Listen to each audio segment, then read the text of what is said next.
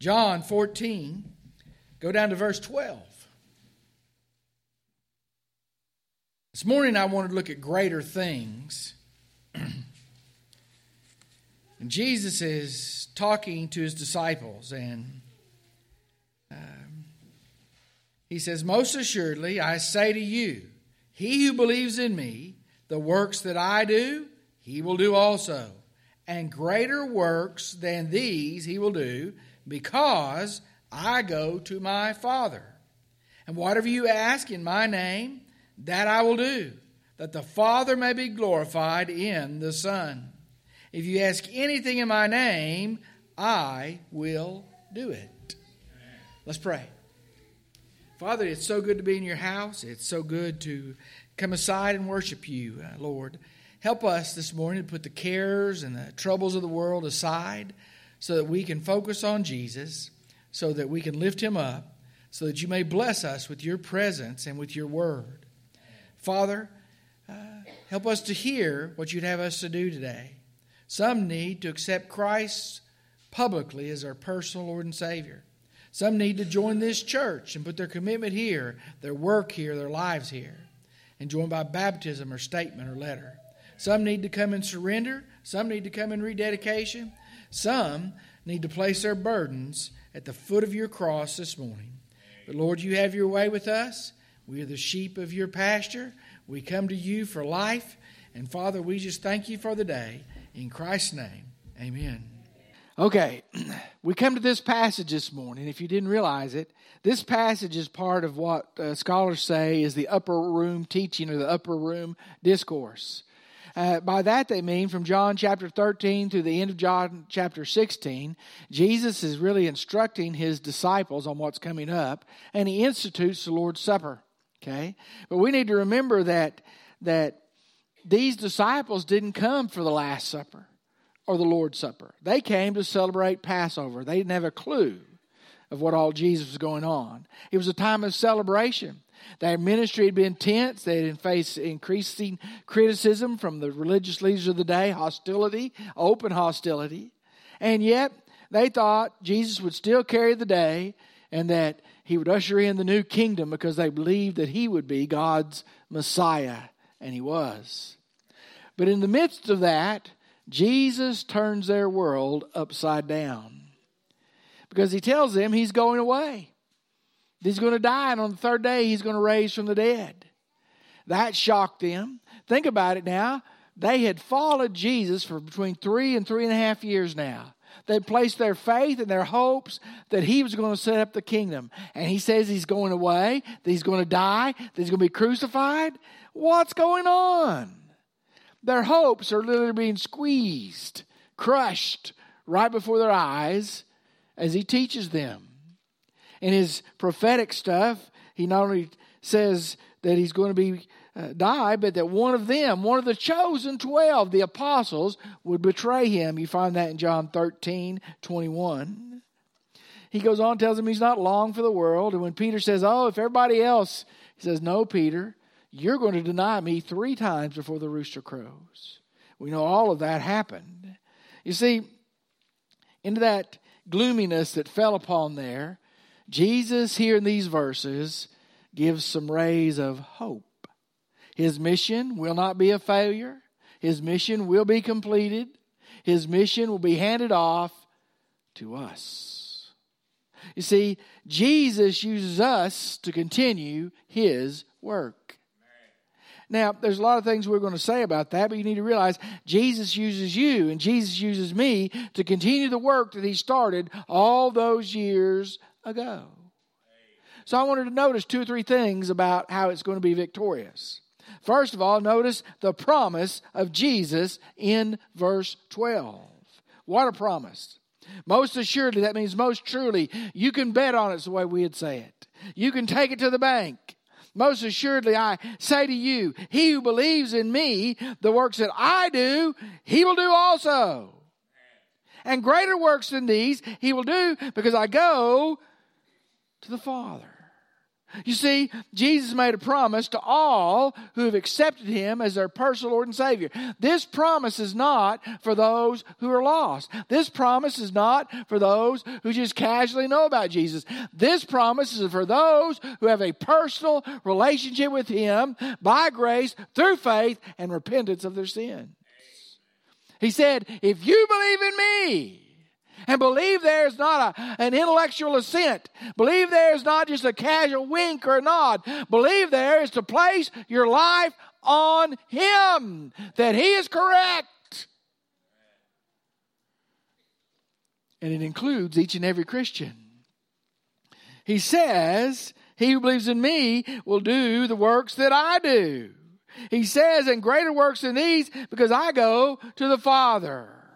It wasn't just to the apostles. It wasn't just to the preachers. The promise is to every believer. Now, I want to pause here and I want you to understand something. Works never save us.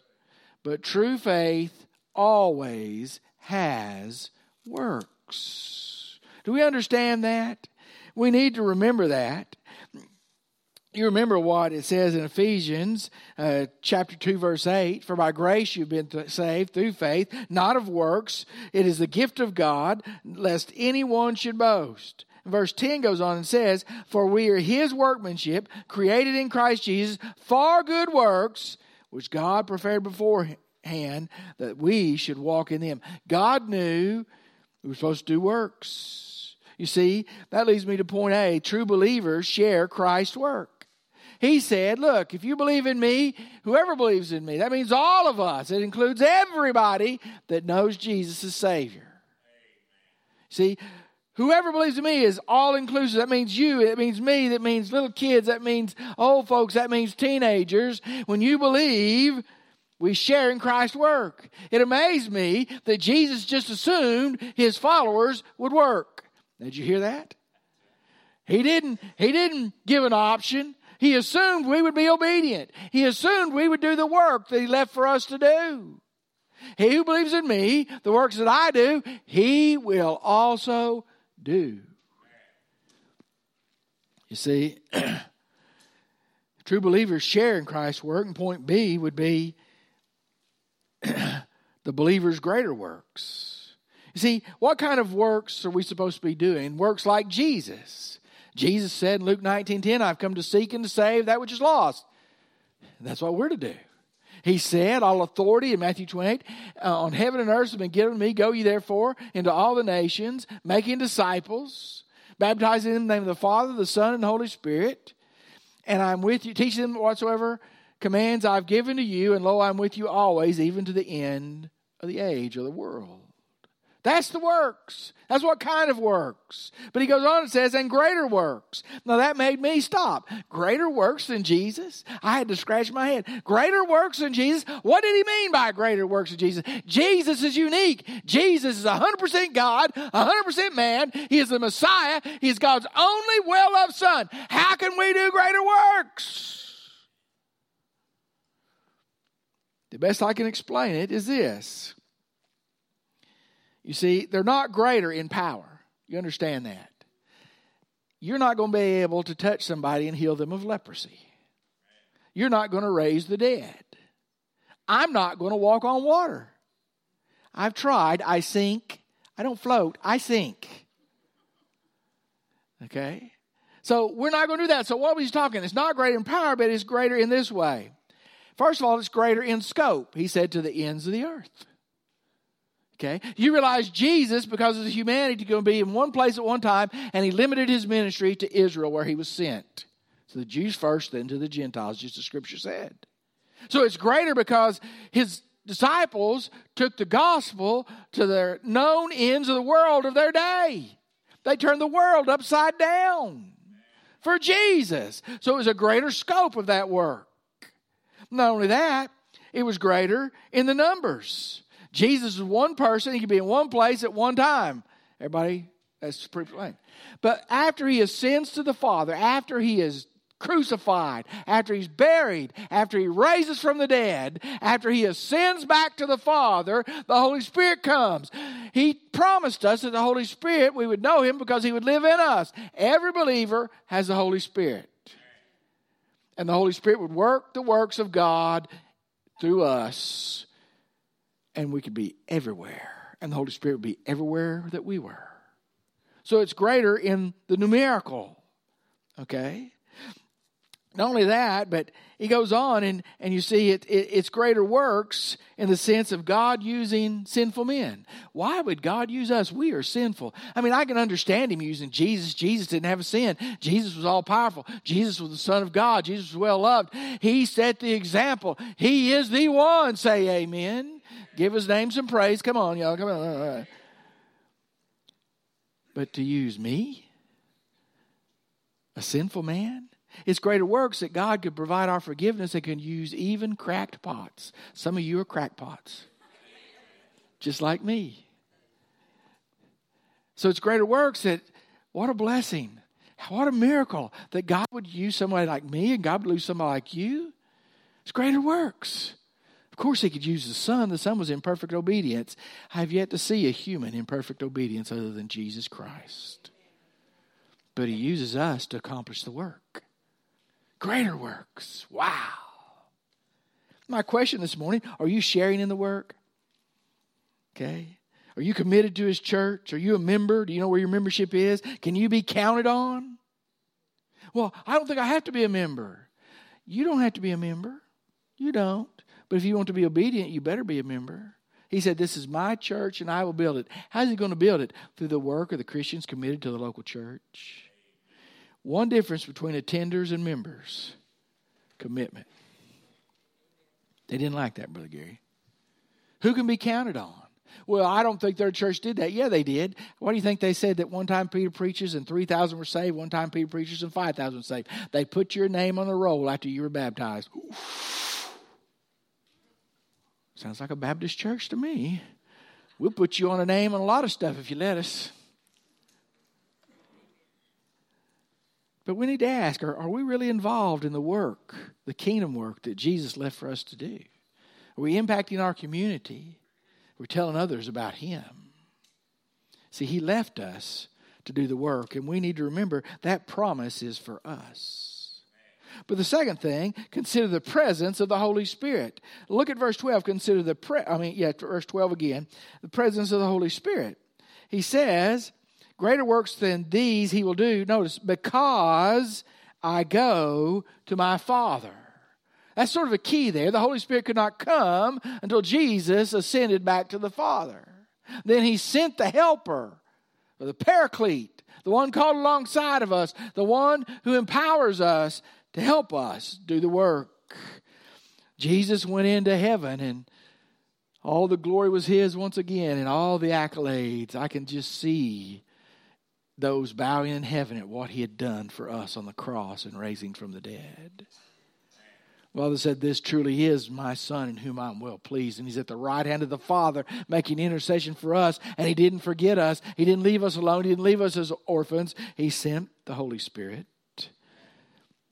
See, John chapter 7 has a little bit to say about that. Let me read it for you. John chapter 7, verse 37. On the last day of that great feast, the day of the feast, Jesus stood and cried out, saying, if anyone thirsts, let him come to me and drink. He who believes in me, as the scripture has said, out of his heart will flow rivers of living water. But this he spoke concerning the Holy Spirit, whom those believing in him would receive, for the Holy Spirit had not yet given, because Jesus was not yet glorified. And yet he goes to the Father. He's glorified. The Holy Spirit comes. It's the presence of the Holy Spirit that enables us to do the work. Think about it. The Holy Spirit teaches us the truth. You want to know the truth? You want to understand your Bible? Before you start reading it, you pray. Holy Spirit, please help me to understand. Teach me your word. I want to learn of you. Now, does he teach us the truth? He enables us to live obediently. We could not live to the standards of the Christian life if it weren't for God's Word teaching us and the Holy Spirit indwelling us and empowering us to live correctly. You have some problem areas in your life? Don't admit it out loud. I'll say I do. But you see, it's the Holy Spirit that helps me overcome those and live like I'm supposed to. You see, He helps us resist temptation. Can't say the devil made me do it, because the Bible says no temptation has come to you except that which is common to man, and God has made a way of escape that thereby you may resist or you may stand. The Holy Spirit helps us to resist temptation, to endure hardship. See, we haven't known much of persecution yet. I got to slow my mind down so my tongue can catch up. Yet all around the world, our brothers and sisters in Christ are persecuted on a daily basis. There's going to come a time in America, you can mark it down, where to be a Christian, you're going to have to be a real Christian. There ain't going to be none of this pretend stuff or sitting on the fence or trying to hide it. It's going to be hardship, but it's going to be worth it. And the church truly will grow during times of persecution. It has all through the years, through the centuries. So He helps us do that. And then He helps us do these greater things. The work that Jesus has entrusted us as His followers. Again, some questions. Are you obeying the Holy Spirit? When He leads you to do something, are you responding to His call? Can you hear, or is there so much sin and clutter in your life that it needs to be cleaned out and you need to ask for forgiveness so that you can hear the Spirit in your heart and in your mind? If you say, I don't know the Spirit, then I want to know if you know Jesus. Because the promise is He is the earnest, the down payment of our salvation to assure that we are. The most pressing question that God asked me, because you just get some of the leftovers of what He's convicted me of, is this: when was the last time that you knew the Holy Spirit directed you to do something? You knew beyond a shadow of a doubt you were going to do it. Or when was the last time you did something and then you realized it was the Holy Spirit that placed you at that moment of time in that situation? He does that for us to accomplish kingdom work. And if it's been a while, we need to ask why. If it's never happened, we ought to be scared. See, you remember Jesus' promise, He who believes in me will do the works that I do also, and greater works than these, because I go to the Father. In other words, I go to the Father. The disciples knew if He goes, He's supposed to send another comforter. They didn't know that. The Holy Spirit hadn't yet come. But they believed. So we have the promise of Jesus, we have the presence of the Spirit, but we also have the practicing of our faith. Just consider the practice of our faith. Look at verse 13. And whatever you ask in my name, that I will do, that the Father may be glorified in the Son. If you ask anything in my name, I will do it. When I say practice of the faith, it's really living out our faith daily. My father-in-law used to say, that's where the rubber meets the road. That's the proof of the pudding in the pie. If you don't know how important pudding is, eat a bad pie and you'll understand. Some that make pies understand exactly what I'm talking about. But you see, He said to them for the first time, you'll pray in my name. Always they prayed in the Father's name. Now we're to pray in the name of Jesus. Did you get that? We're to pray in the name of Jesus. So we're to pray, repeat it, we're to pray in the name of Jesus. But what does that mean? I'm going to give you a couple things it doesn't mean. It doesn't mean that we have this long list of wishes or long list of wants and we come before God and we say, in Jesus' name. It's not a magical tag we just put on something to get what we want. Now, I'm not saying we don't bring our requests before God. I want you to hear that. But some things we might ask for would go directly against God's will for our lives, and then we try to stick it on there, in Jesus' name, God, in Jesus' name, and we know it's not what God would have for us. That is sort of an obscene prayer. If it goes against God's word, it's not God's will for your life. So it doesn't mean that. It doesn't mean we're worthy for all the blessings He showers upon us. There's only one name given among men that is worthy for God to answer prayer, and His name is Jesus. And when you pray in Jesus' name, here's some things it does mean. It means we're praying for things that would please Jesus. We're praying for things that reveal His character in our lives. We're praying for things that are in accordance with His will, that line up with His Word. We're praying specifically for the glory of God. You see, I hate to reveal this to you, but the real purpose of prayer, now are you getting ready? The real purpose of prayer is for God to be glorified in our world. Does it mean He won't answer our prayers? Yes, He'll answer in miraculous ways. He blesses His children like that psalm I said. He's our rock. He's our refuge. He's our shield. He's our shelter. He's our peace with God. Well, y'all need to get excited now. Some of y'all a little too scared of the coronavirus. We got the guy who's immune to that. We pray in His name that God will be glorified. God is glorified according to John 14:31. God is glorified through the Son. And when we pray in the name of Jesus, we are to work, we are to worship, and we are to win the lost, because that's what Jesus did. Did you hear it? We're to work, we're to worship, and we're to win the lost. Those kind of prayers, God is going to be glorified. The last thing I want to say about praying in Jesus' name is this. Pray expecting greater things. Pray expecting God will answer with greater things. Don't be like the guy who grew oranges in Florida, and he lit all the fires and got the fans because it's supposed to frost that night. He got down on his knees, and for about an hour he prayed, God, just don't let it freeze my crop. Lord, we need a crop. We got to have this crop to carry on. Lord, he got up next morning, there's frost everywhere. He said, I thought as much. He didn't believe. You know, the old man who called the prayer meeting for rain, and they got done praying. He said, fellas, where's your umbrellas? He brought his.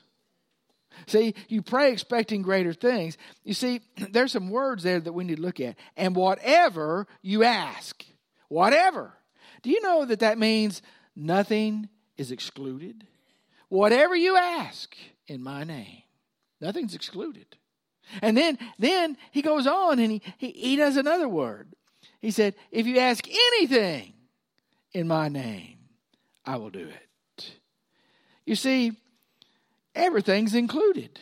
So nothing's excluded, everything's included according to the will of God, that we would glorify Him in our prayer lives. Just to bask in His glory. My goodness. Brother Gary, you're getting a little weird on me. I want you to think about when you were saved. Just for a moment. Yeah, I got time. And then think of where you are now. Can you believe how far God has taken you at this point in your life? What God has done in your life to change things. What God has done to bless you. Can you believe what He's done to you? He saved me as a rebellious kid. An awful person. A sinner by nature and by choice. He saved me as one who lived on the wrong side of the tracks, who was poor. He lifted me up. He's provided everything I have ever needed. He gave me more than I ever thought. The first person in my class, in my family, to go to college. I had no knowledge of college. I just knew that my pastor took me aside and said, if you're going to do this and be committed and make it through, you've got to get an education.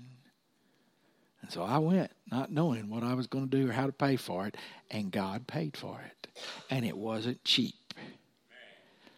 See, I started attending a church in Hot Springs with my aunt and uncle, and I went through that first year of college and worked my way through all 4 years of college working full time. So don't tell me it can't be done, kiddos. You don't have much. Elizabeth says, you don't have any mercy. I said, no, I don't. If I do it, they can do it.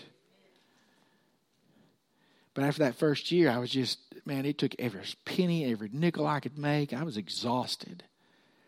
That church that summer, now think about it, that church that summer set up a scholarship for one of their former pastors, a pastor emeritus, O.C. Bayless.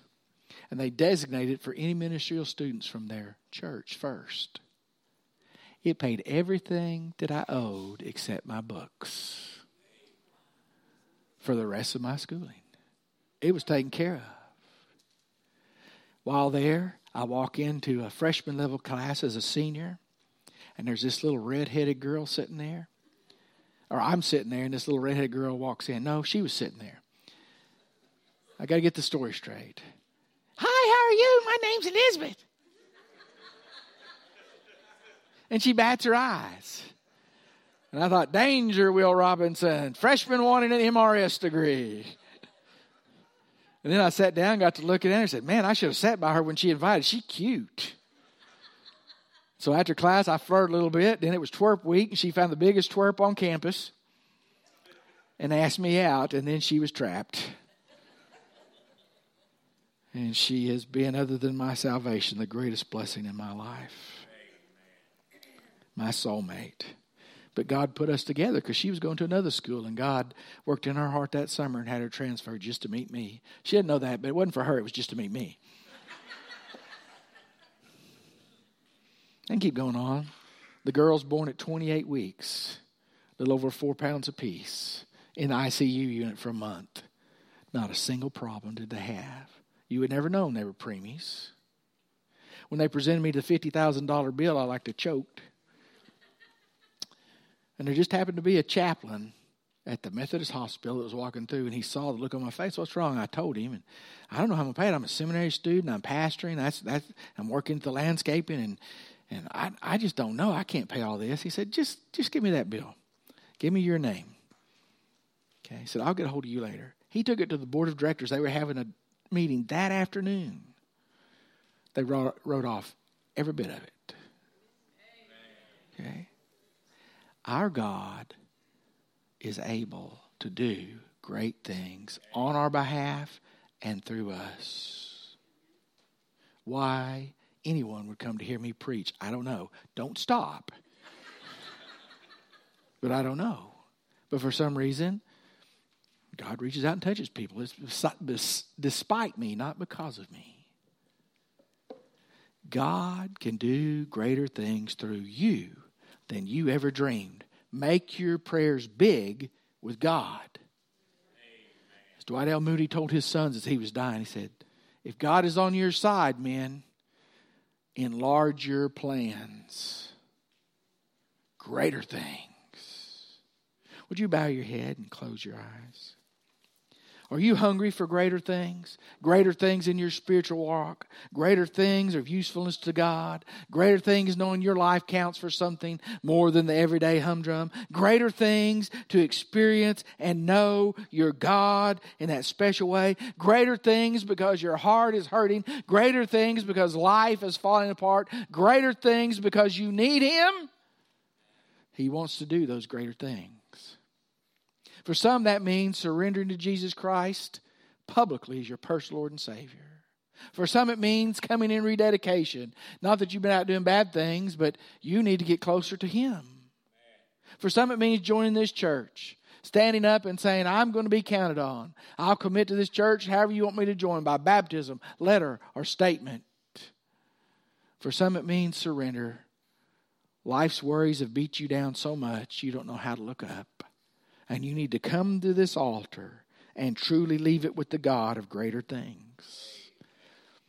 I'm going to pray, and I'm going to ask you to stand. Brother Ronnie's going to start singing, and you come as God wants you to come. Father God, we all have things in our lives where we need a great God. And you are that great God. Work in our lives. Hear our prayers. Be glorified above all else. And have your will with us this morning. In Christ's name I pray. Amen.